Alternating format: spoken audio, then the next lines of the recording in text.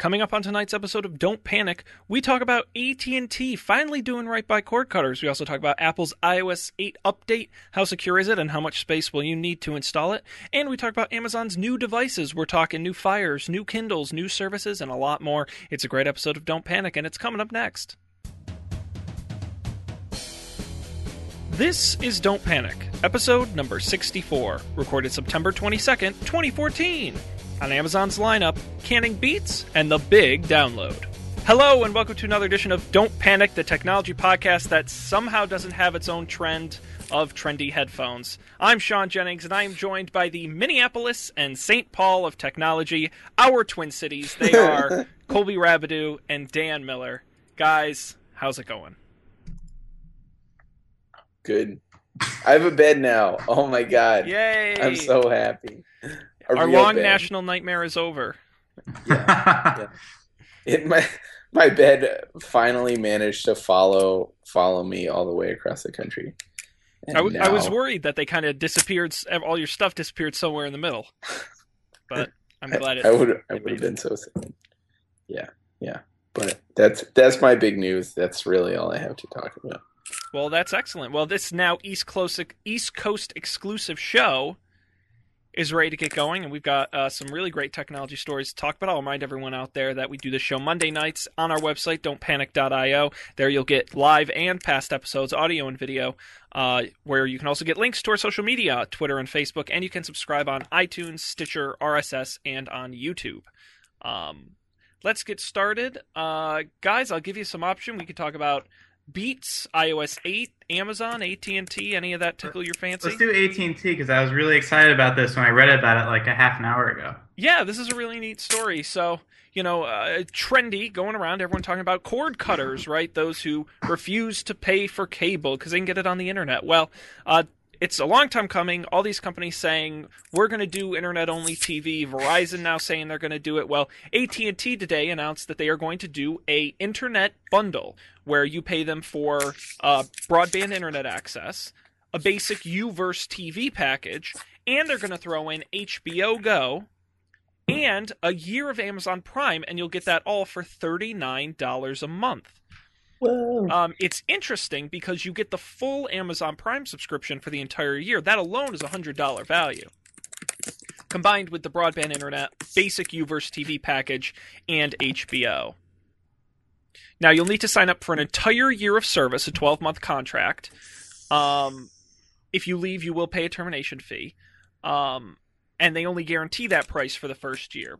But it's still an interesting opportunity for those who refuse to... Is this the only way to get HBO Go legally without paying a cable company? Well, here's the problem, though, because if you think about it, you are paying a cable company. Well... So, I basically have Comcast version of this thing, and it is slightly more expensive, and it doesn't come with Amazon Prime. What does it come with? So I get like some very small number of very insignificant channels. The thing is, you get HBO Go, but you just get HBO. Like, I can watch HBO on my cable box. And consequently, I have HBO Go.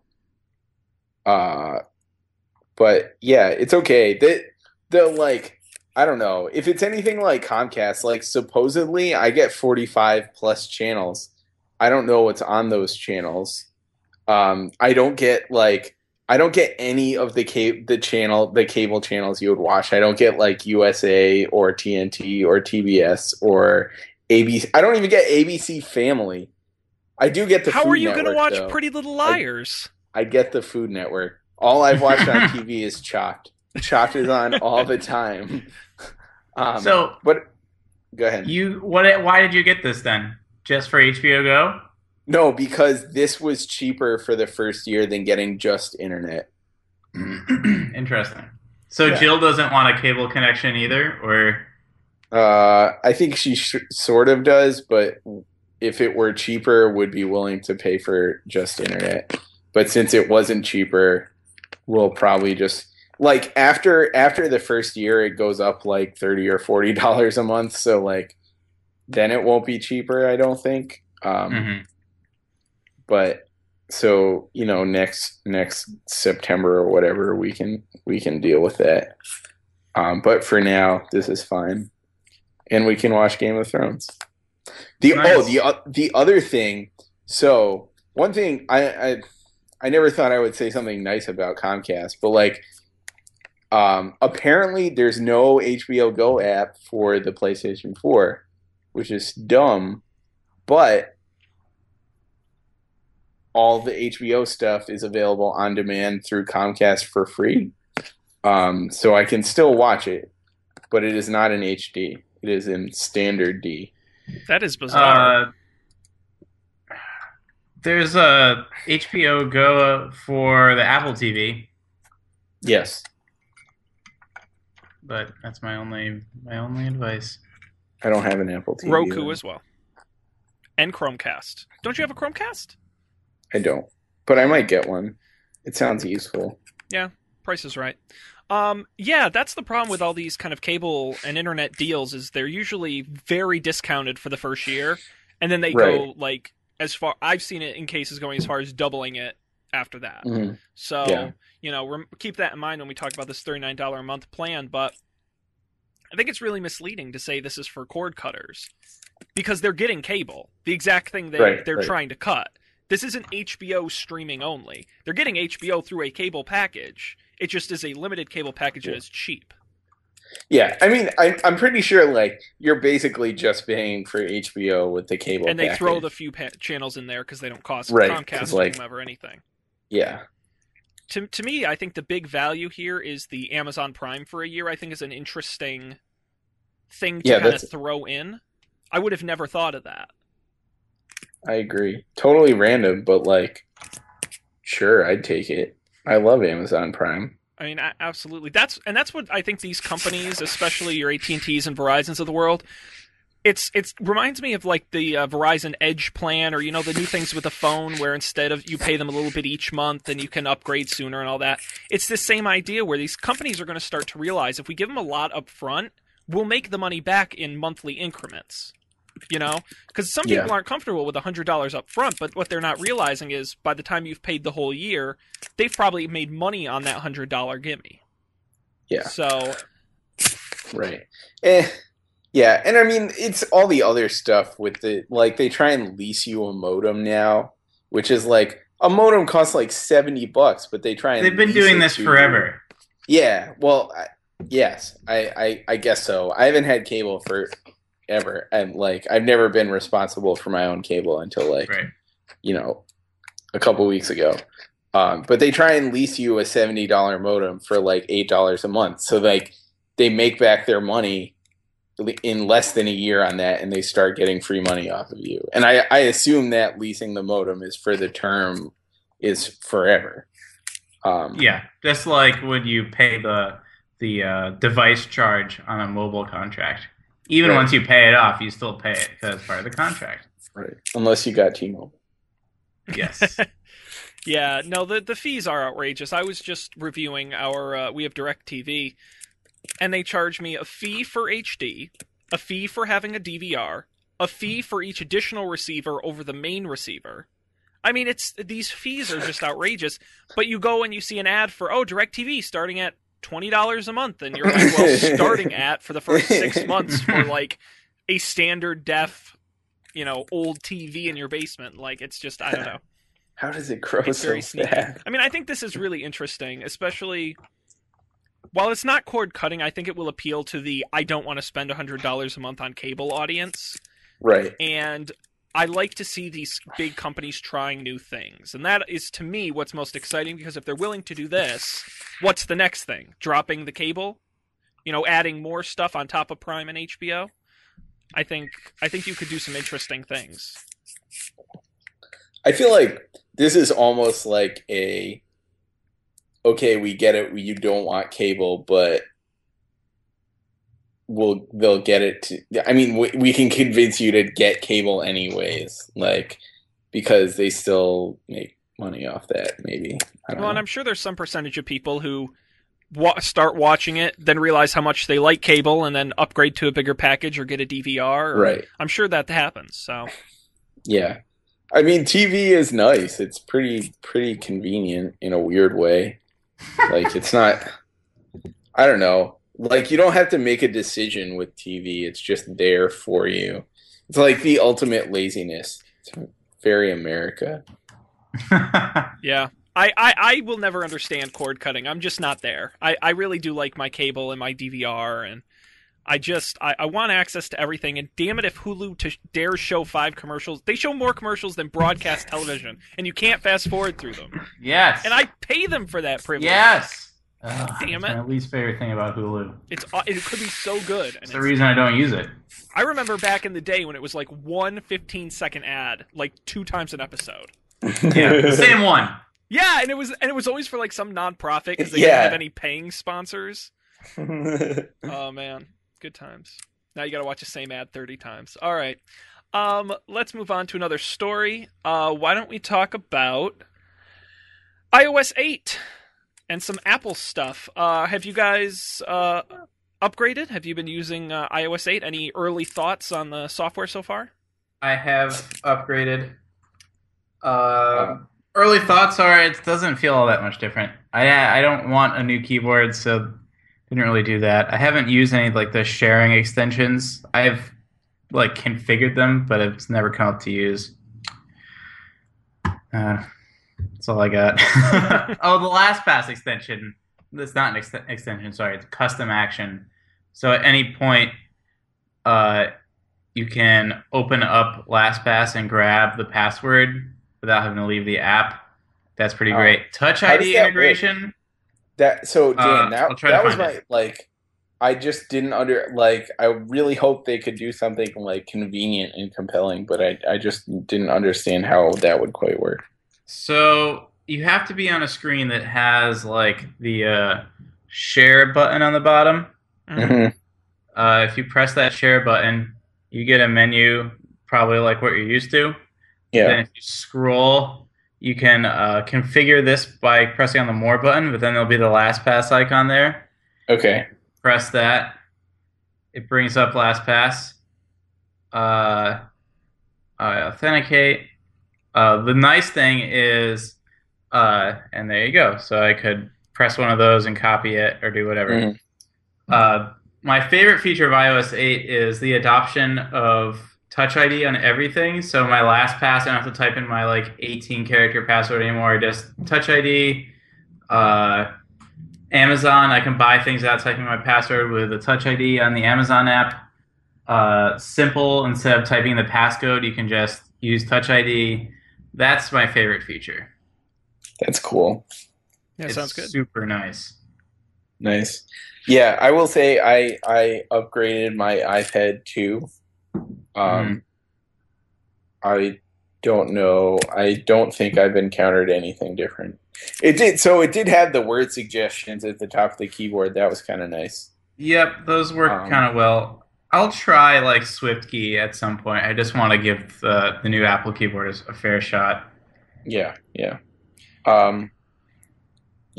But mostly I just use my iPad for podcast listening and music. So yeah. I upgraded both my iPad and my 4S, and I will say the 4S performance not great on iOS 8. I don't think that's surprising. You know, it's now kind of they don't even sell it. It's the legacy phone, but it's not like unusable. But it is noticeable. Yeah. So it just things are a little slower to open. Even I don't know if this will happen now, but it even takes. I see it took a good second when I pushed the button even to turn on the screen. Mm-hmm.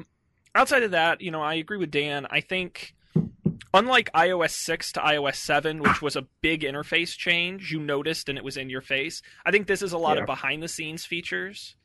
And a lot of those features require, you know, Apple Pay on the iOS 6, or like Dan said, Touch ID, which I don't have on this 4S. So I think, you know, I've tried... The only real big feature that I've kind of played with and tried was both the keyboards, the additional keyboard. So I tried SwiftKey. I found the performance not great. Again, I'm on an old phone, so I went back to the Apple keyboard. The other thing is the widgets and I have a better example. So I don't know if you've used the widgets in the notifications bar drop down. Oh, yeah. But you can now, I don't know if the brightness is up enough for you to see that, but you can put the, Dropbox will let you know your most recently updated files. You can do weather. My Discover Card app lets me constantly see my balance, which is kind of weird. I don't know why I would constantly need that, but I guess it's interesting. Open Table, Kindle, and more apps growing. I think that could be really interesting. I want to kind of wait and see as more apps adopt it. I think that's kind of upcoming. Overall, it's okay. I really think when I get my iPhone 6, I think that's when I'm really going to notice and use it. Yeah, I have Duolingo, which is just kind of silly. It tells me how far away from my goal. Yeah. But OmniFocus, it shows you what actions you have due or starting today. That sounds and useful. That's right underneath the regular old calendar widget. Yeah, that's pretty nice. Yeah. Yeah, I think it's a use case that has to be proven, and I think it will be. I think developers have to figure out how to use it. But I'm excited. I think that's the other thing. I feel like one of the biggest things about iOS 8 is the inter-app stuff.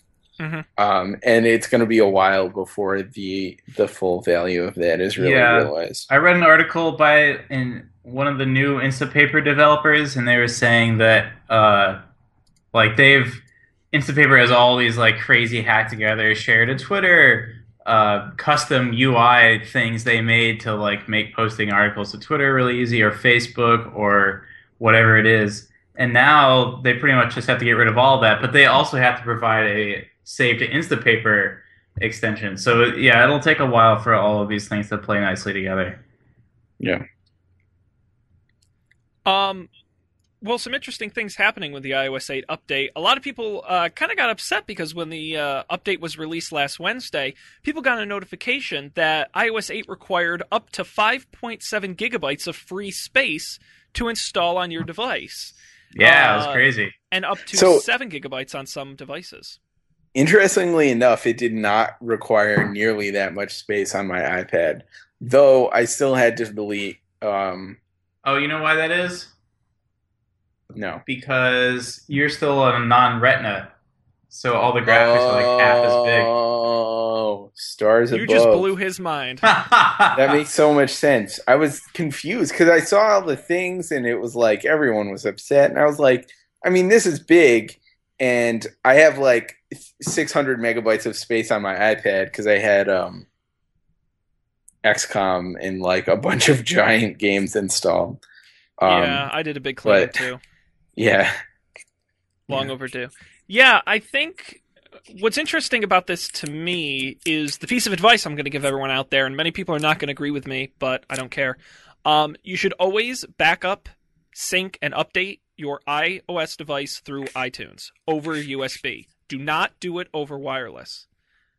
I've heard of a ton of people whose stuff doesn't get synced, it doesn't download right, they have issues.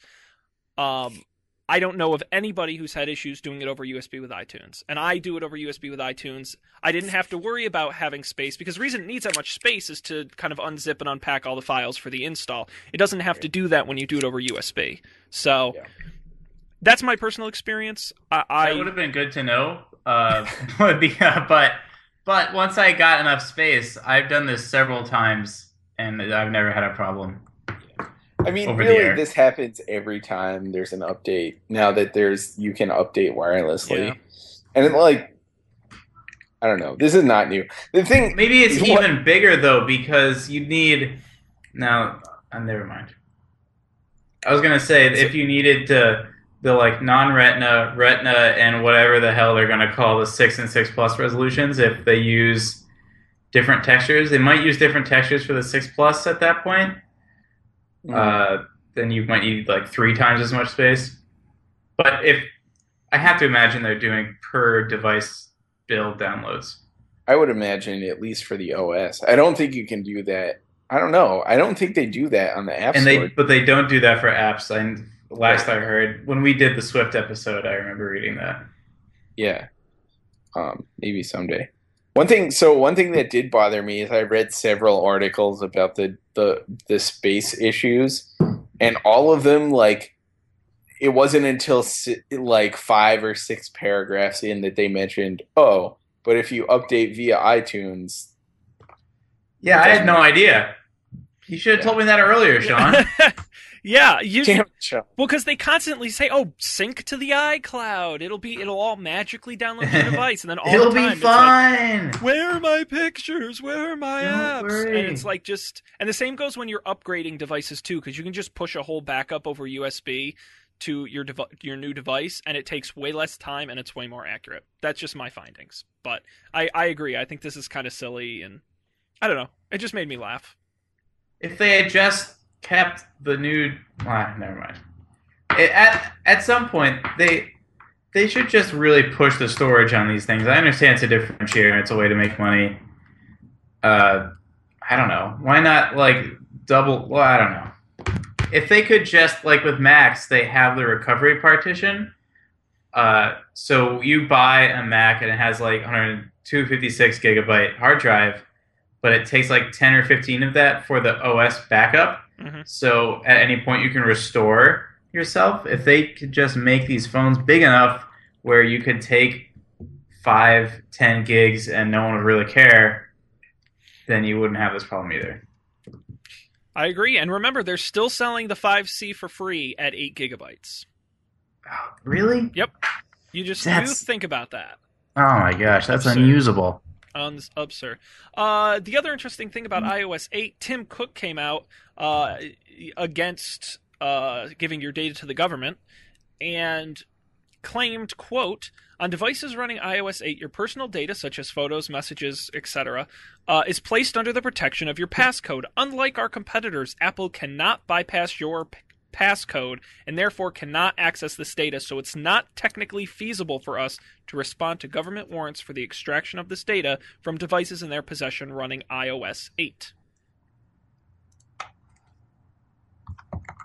Okay. I don't really have much more to add to that.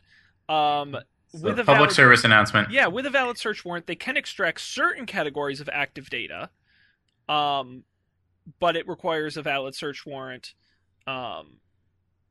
So it's kind of confusing. I don't quite understand. That is confusing. I feel like we're being played. I just don't understand. Yeah. What can they read? I don't know. I mean, you know me. I don't care about my security, so I know. Take whatever they want. Right. I mean, we've had that discussion before. Yeah, we know that's established. Beating a dead horse. Yeah, no kidding. Like...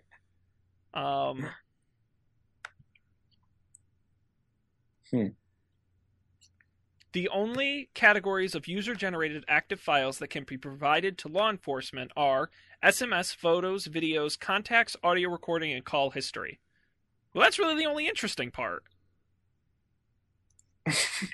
Why would you want anything else? Apple cannot provide email, calendar entries, or third-party app data. Really? All right. That's because Apple doesn't have any of that. Yeah, that's stupid. All right, I don't want to talk about that. Let's talk about Let's talk about something that really does matter: Beats. Beats. We've been talking them Beats. It came out in TechCrunch today.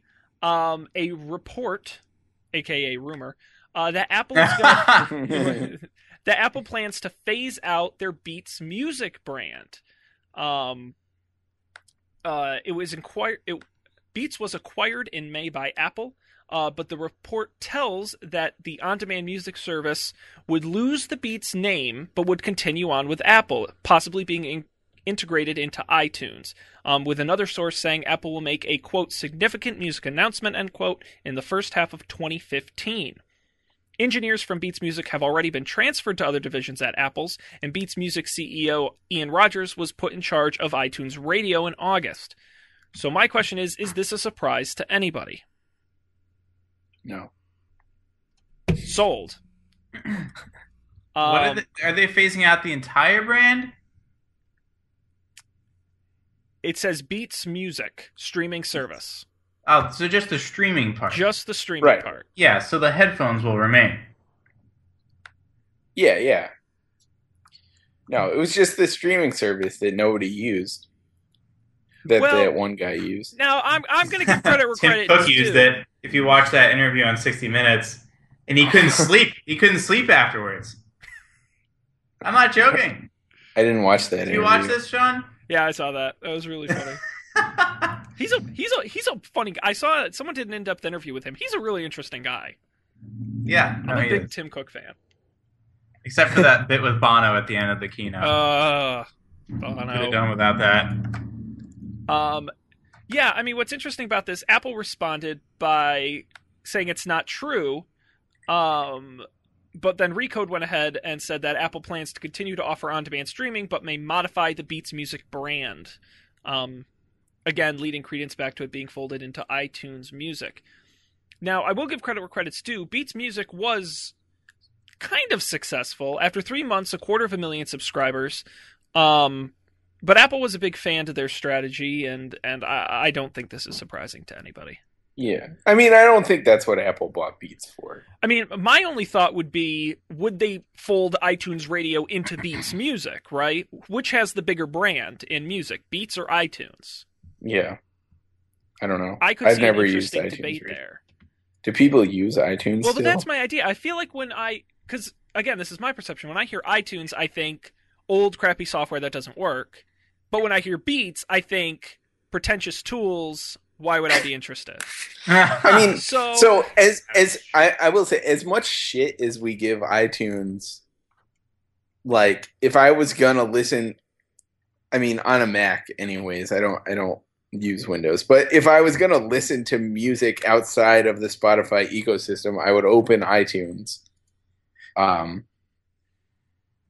don't know. I don't know if that's good or bad.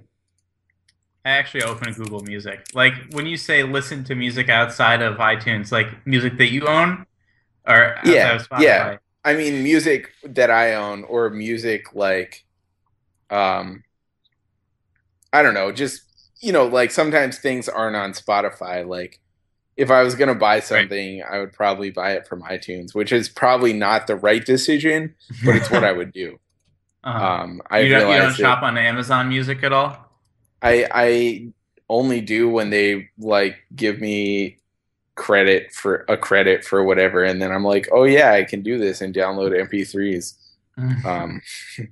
But no, I very rarely buy music at all, because Spotify is pretty good nowadays. I almost bought Taylor Swift's new single, but luckily my patience and or forgetfulness paid off because it was released on Spotify this week. Nice. Mm-hmm. Yeah. Interesting. We'll have to wait and see what happens there. An early 2015 announcement doesn't surprise me. They're going to do something for watches, so who knows? Maybe that could be a part of it. We'll see.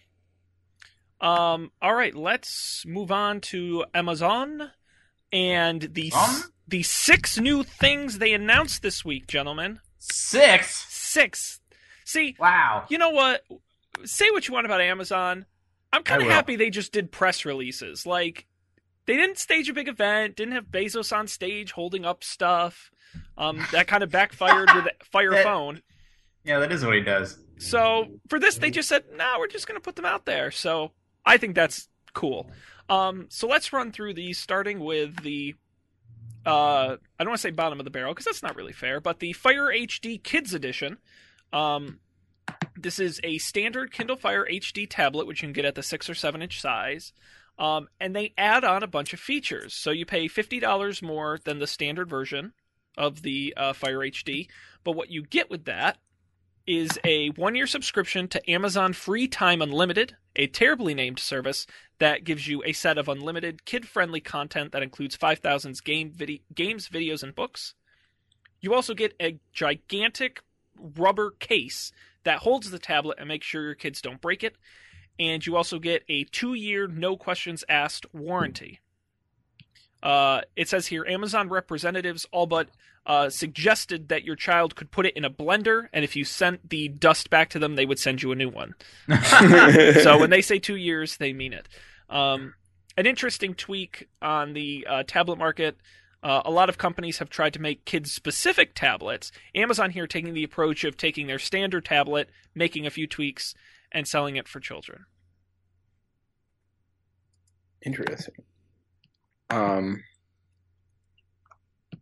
guess that's cool. I don't know. I have mixed feelings about kids with tablets. Dude, like when you kids see with the iPhones break them all the time. I mean, iPads.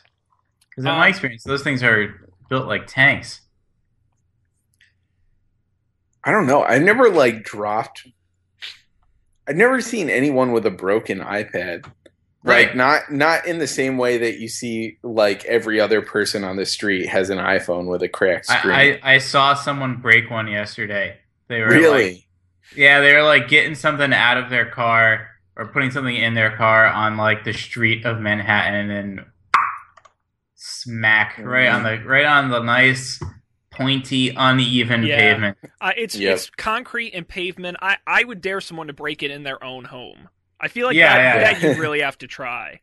Yeah, that's fair. That's how mine got cracked. I slipped on ice, fell back, and my phone literally flew over my head out of my hand and just cracked the corner. But yeah, so I think it's interesting. I don't think it's the rubber case or the warranty. I think it's the free time unlimited that they're giving you, all the apps and the books and stuff, because that content adds up. So I think that's an interesting feature to include. Yeah. Let's say you're an adult. Maybe you would like a Kindle Fire HD tablet, sans kid stuff. Colby, do you want us to get you one with the rubber case so you don't break it? And then you can have all the games and books you'd like. Yeah. Yes. Okay. Yes, please. Well, the rest of us are going to get the standard. Actually, I'm not going to get the standard Fire HD, but it comes in 2 sizes, 6 and 7 inches, and in 5 colors, which I think is new. I don't think they've done them in colors before. The 6-inch version starts at $99 with Kindle special offers, and the 7-inch version starts at $139 with offers. And both begin shipping next month. Both run quad-core processors at 1.5 gigahertz with what they claim is 3 times the graphics performance. It continues to run Fire OS in the Amazon App Store. It also has some new features in Fire OS, including content sharing between family members, which we'll talk about a little later. The ASAP pre-caching of video, which we know from the Fire TV, as well as other enhancement not listed. It's a little kind of thicker and more generic than the HDX, its more expensive brother or sister. Both cameras have rear and front-facing cameras, and there you go. All right. You know, I think this is, a decent full-color, full-size tablet for, $100 or $150, I think is a really compelling device. I think they're going to tap that.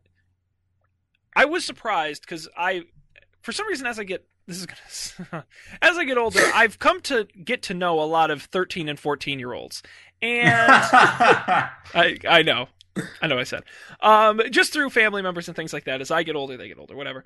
And a ton of them have iPod touches. Like, that is their big thing, because they're too young, or their parents don't want to get them iPhones, but they have iPod touches, and they use them all the time. Like it's a phone. And I think a 6-inch and even 7-inch Fire HD, I think, is a really compelling device for that demographic, right? The kind of too young to have an iPhone or an expensive iPad, but the Fire HD is capable enough where I think Amazon has found a really sweet spot for themselves right in that market. Do we think that Apple will update the iPod Touch now? Because wouldn't they have done it when they announced the new iPhones? Like, don't they usually do it in September anyways? Well, they usually do it after the new iPhones, though, I guess. Yeah, well, I know if this was last year and the year before, they do an iPhone iPod event. And then the second event they do is Mac and iPads. Yep. But they did the watch instead of iPods. So what might be interesting, let's keep piling rumors on top of rumors, if they're going to talk about Beats Music and iTunes Match in early 2015, that would be an interesting time to introduce iPods. Yeah. Now, it would be stupid because it's post-Christmas. So right. you're not going to get the Christmas bump in sales, but then again, I don't know how many people are expecting to buy iPods. If that's still a big Christmas must item. For 13 and 14-year-olds, it is. I'm not disagreeing with you. I think they'd be smart to do it, and we may see them in October. Who knows? But that would make sense if they did. But you're right. You're right. There isn't an update to that, and I would expect it soon. But this is an interesting device. Let's say you want to upgrade again, get out of the tween market, get into the young professionals market. You might want the Fire HDX 8.9. Whoa! Now, can you guess Microsoft level model names here? Can you guess how big the screen is? 13 inches. No, that's a good 9.1. 9.1. No, you're never going to get this. Believe it or not, it's 8.9 inches. I know. You would have never thought. Shocking. I know. This new model has a faster processor, better Dolby sound. Not Colby sound, Dolby sound. Get that right. And the updated version of Fire OS, it costs $379, and that is for the Wi-Fi with special offers. The LTE model is an additional $100. It also has a new keyboard accessory and an app suite for working with Office documents. So it's interesting that they're kind of positioning this not as a productivity machine, but certainly with those features included. I want to scroll down to this keyboard. The keyboard is very reminiscent of, if you've seen the keyboard Microsoft has for the Surface, that kind of fold-up keyboard. It reminds me a lot of that. It sticks using magnets, and it costs $59.99. On the side, it is Bluetooth with an integrated trackpad. Now, you might be saying, why would you need a trackpad on a Kindle Fire? I would absolutely agree with you. Except that, and I want to read how they describe it because I did not understand it.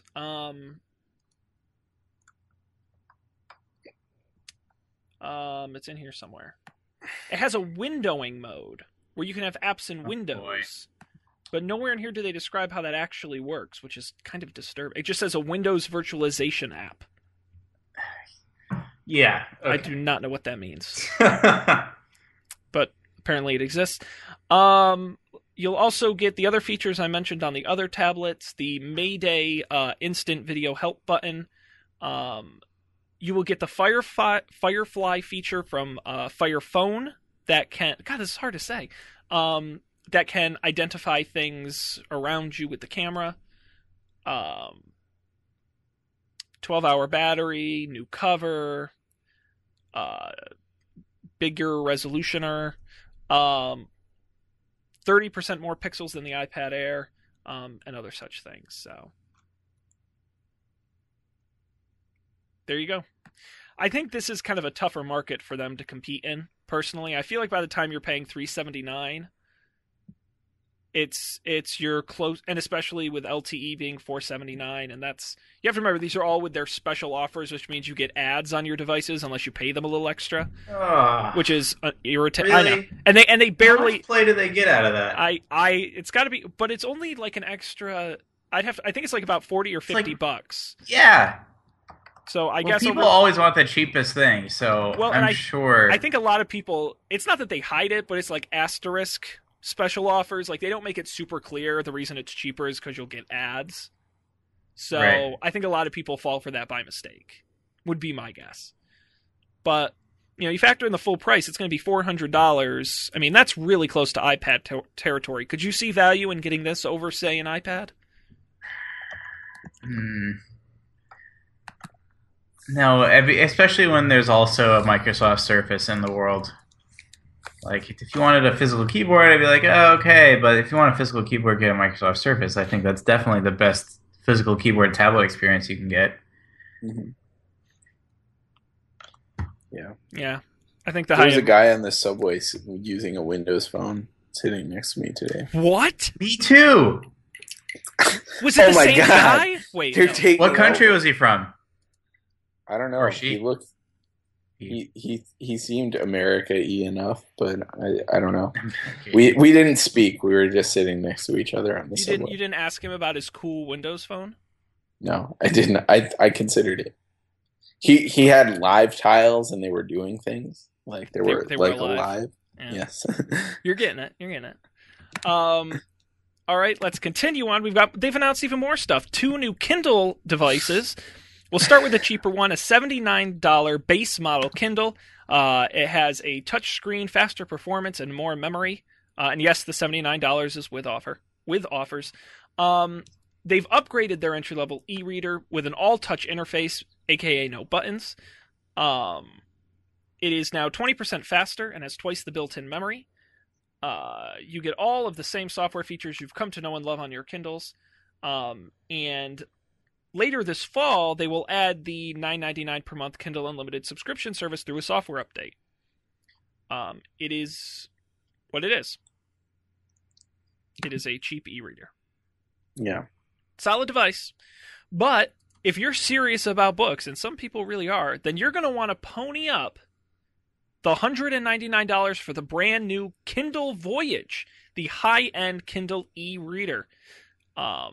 Let's go through some of the features here. I'm excited about this. It looks great. They're saying the screen on this thing is absurd. It is...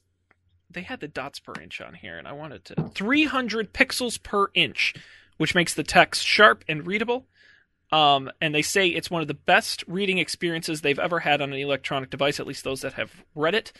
Along with the higher resolution, the screen is also higher contrast, all of which come together for a better reading experience. It's front lit, but it's also a completely flat front. If you remember the old Kindles, they kind of divot down a little into the screen. This is completely flat on the front like you're used to on like an iPad type device. There's also an ambient light sensor that allows the Voyage to dynamically adjust the brightness depending on your settings, which is interesting.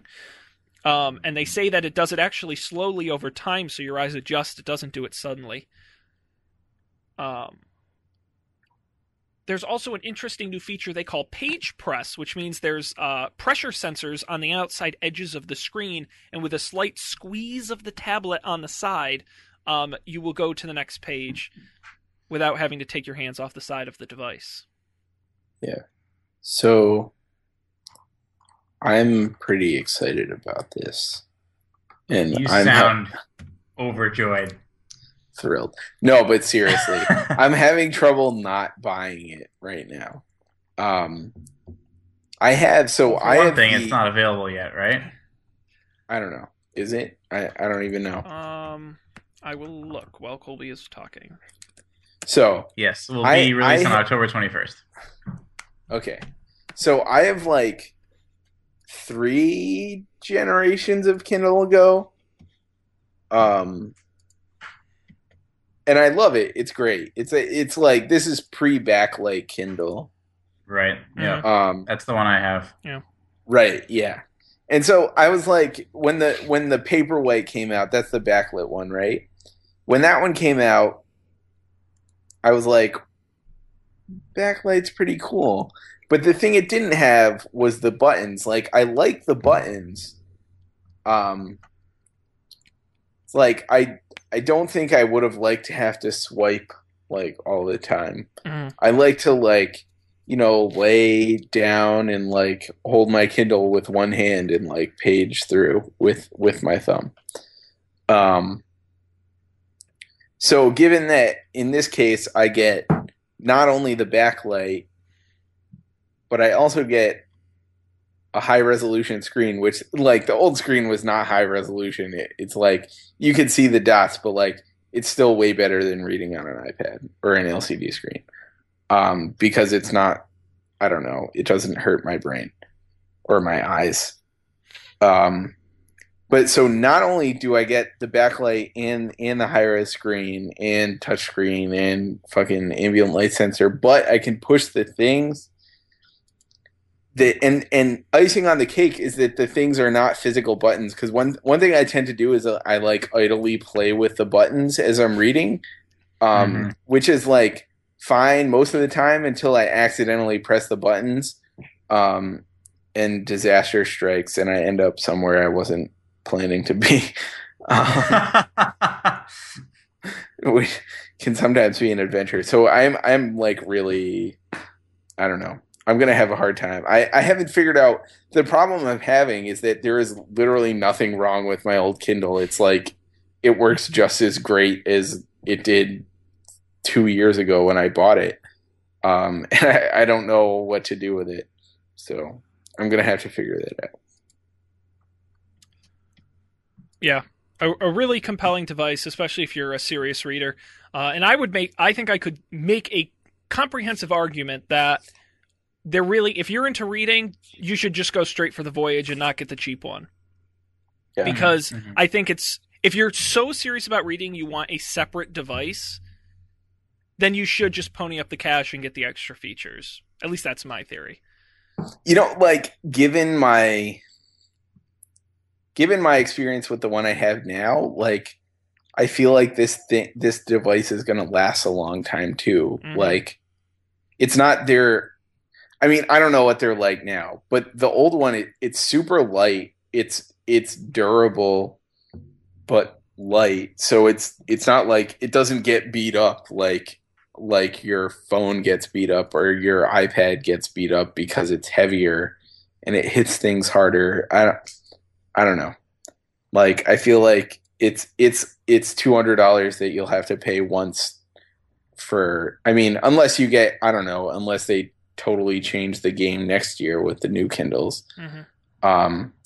But, you know, I feel like in 2 years, you'll probably have a hard time justifying getting a new one. Because the old one still works so awesomely. Yeah. If it's anything like that, the one I have.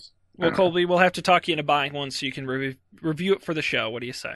I guess so. It probably won't be hard. All right, we'll do that. We're running low on time. I'm going to quickly mention, alongside all these physical devices, Amazon also announced Family Library, which allows people in the same household to share not just books, but audiobooks, Prime Instant Video access, and any apps or games that were bought off the Amazon App Store. Now, things that are not included are music, movies, or TV shows you purchased. But it is interesting that it allows up to 6 people to share these features. They claim 2 adults and up to 4 children, though they don't say how they'll verify that. In the same way, you can share your Prime with 4 family members, but really you can share it with anybody. The new feature will work not just on its own physical devices, but also on third-party devices that run Amazon apps. This, for me, was actually the most exciting thing about this feature, about this announcement that they did, was the fact that I'm all the time like, oh, you got that book, we should share that, or, oh, you pay for Amazon Prime, but we can share the shipping, but not the videos, and I think this is really exciting. I'm all up for this. It's about time we got to share the things we bought, like we can with physical books. Thank you, Amazon. It's something better than nothing. Yep. So they've had that Kindle lending library, but I've never even used it. Yeah, lending has always been a real hassle. They make it difficult. So hopefully this will work easier, and that is coming later this fall. Ooh. All right. Well, we have got to continue on here to our picks because we're out of time for stories. I'm going to go first because my pick is quick. I can't talk tonight. I don't know what's going on. I'm marble mouth.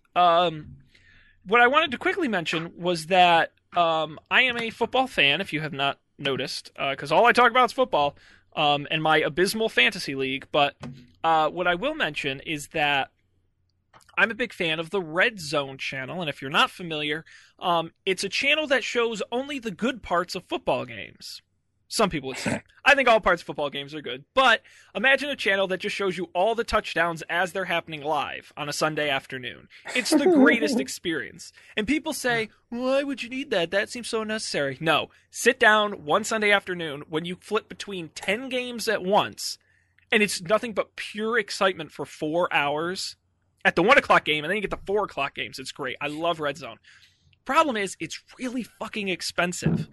On DirecTV, for example, you can't just buy Red Zone. You got to get the whole package, and it costs $350 for the whole season. Oh my God. Other cable packages will charge you $20 a month for just Red Zone.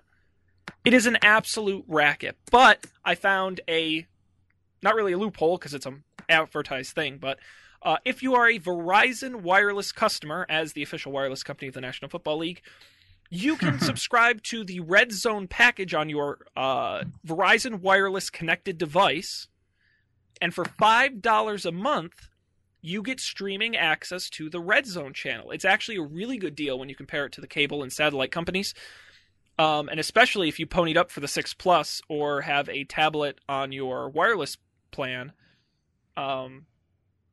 It's a really excellent experience. It's great to watch, and I like having it with me while I'm watching a game regular on TV, and then I can have Red Zone going as well. So my pick, if you're a Verizon Wireless customer, download the NFL mobile app. It's $5 a month, which is insanely reasonable, and you get the Red Zone channel right on your Verizon Wireless device. Nice. So a narrow pick, but a really good value, especially if you're a football fan. And if you haven't watched it, they give you like a little bit of a free trial. Check it out. It's pretty exciting. All right, let's continue. Colby, why don't you talk to us about the Googles? Yeah, so my pick, I feel like Dan might have picked this before. No, I don't think so. No? Well, in any case, my pick is Google Voice, which for any of you who don't know, it's like a proxy for your cell phone number. Like you get a cell phone number that is different from the one you currently have from Google Voice, and you can Google Voice sits in between your phone and this other phone, and you can give people this number, and they can text it or call it, and it gets forwarded to your normal phone. And you can do all kinds of things. You can do your voicemail through Google Voice, and it transcribes it for you, and it's all this crazy shit. Dan has been using this forever. So since I've known Dan, he's always had Google Voice since 2009. Yeah, wow. That's literally when we graduated from high school. In fact, it was July of 2009, and I had just gotten my wisdom teeth taken out, and I got you're invited to the Google Voice beta email, and I was so excited, but I couldn't talk. It was still exciting. Yeah, but in any case, they've barely updated it since then. Yeah, it's about the same, but it functions. It does work. So I never really got on the bandwagon. I always found the idea of having to give out a new phone number very daunting. I'm pretty fond of my phone number. Actually, I'm pretty sure if you wanted to, you can transfer your phone number to Google Voice if you're that into it. But in any case, I'm not that into it. But a couple weeks ago, so I just moved into this new apartment in Boston. And my girlfriend and I moved in. We'd been here for a little while, and my PS4 was coming, and it was coming via FedEx. And FedEx is so I guess UPS and the post office have a key to the entryway where the mailboxes are here. So UPS will leave our packages in the entryway, but FedEx is not, so they will not leave them. So you have to be there when they get there, which is inconvenient. But in any case, it wasn't a problem because I wasn't working yet. But I was thinking about it, and I was like, wait, how do I know when they're here? And we were looking around the apartment. There's no doorbell. There's no intercom. So at the front door, there's an intercom, and we're like, wait, what the fuck is going on? So we emailed the landlord, and apparently the intercom is a phone. So when you say Sean is coming to visit me at my apartment, he gets to the door. There's this intercom with a list of apartment numbers. He hits the start button and dials an apartment number. My apartment is 24. So Sean dials 24. It makes the box makes a phone call to a set phone number, and it rings that phone, and you can talk to the person over the phone. And I was like, that's like weird, but interesting. The problem with that is there are two people that live in this apartment. We don't have a landline because like it's like 2014, and we can only put one phone number on the intercom. So I was like, well, that sucks a bunch of dicks. Like only one of us can get called by the intercom on our cell phone, which like 50% of the time is not in the apartment. But then I had this crazy idea of Google Voice. So it turns out a thing you can do with Google Voice is also have the calls go to two different phones. So that's exactly what I did. I signed up, I got a number, I gave them that number, and now when anyone rings our intercom, it calls both of our phones. So we had a very similar experience where in the elevator at work, the emergency intercom started ringing and it auto picked up because I guess that's how it works. And suddenly we had a Google recruiting ad playing to us in the elevator. I'm not even joking. I'm convinced it was a fake because I don't think Google of all companies would have a tele-robotic ad. But yeah, so telephones underlie a lot of different things. Yeah. Cool. Google Voice. Check it out for your apartment intercom. All right. Dan, I am so happy when we not only have a physical object pick, but a board game pick at that.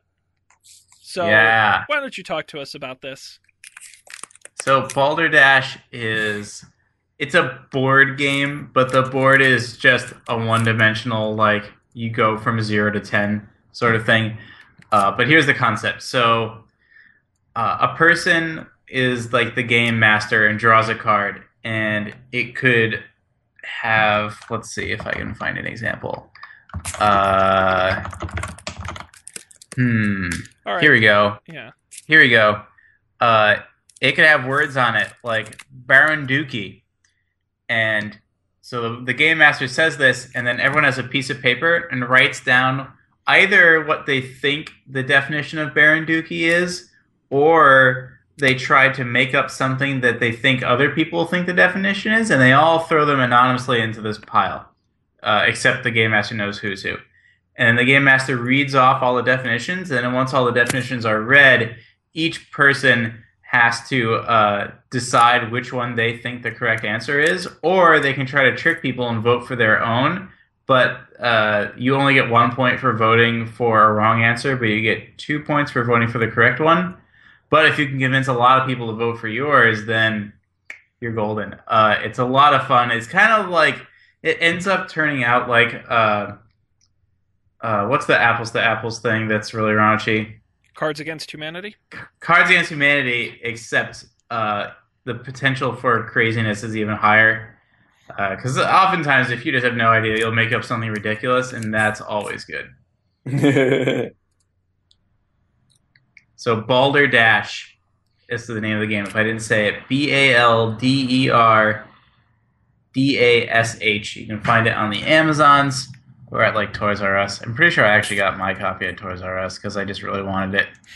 I wanted it now.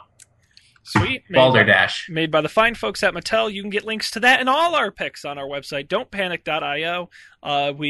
Colby and Dan made this amazing website that makes it so you can go to any show we've ever done, and right below the video and the information are little links to everything we've ever picked. So you can check it out there. Don'tpanic.io is the website. Very good, gentlemen. That wraps us up for this week's episode. I thought it went well. Me too. So I did something exciting this week and drank hard liquor while we were doing the show, and I'm a little more buzzed than I usually am when I have a beer. Yeah, I mean, that was fun. I noticed when you said what was it? What was the phrase you used? It sucked like a bunch of dicks. What? It sucks a bunch of dicks. Yeah. I did was say like, that. Colby's getting loose lips. My goodness. Well, Colby, we wouldn't have it any other way. Thank you guys for being here. And thanks to all of you out there for joining us. Like I said at the beginning of the show, we do this every Monday night on our website, don'tpanic.io. You can find it there. And I'll also pimp our social media at Don't Panic Show on Twitter and Facebook.com/Don't Panic Show. I really recommend following us on Twitter because I tweet when we're going to do the shows, when we're doing the shows, and when the new episodes are posted. And definitely subscribe on iTunes, Stitcher. We like Overcast, Pocket Cast, via RSS, you name it. We're probably floating around there somewhere. And we appreciate you joining us. Unless you gentlemen have anything else, I will wrap it up. And thanks all of you out there for watching. And we'll be back next week with a brand new episode of Don't Panic. But until then, good night.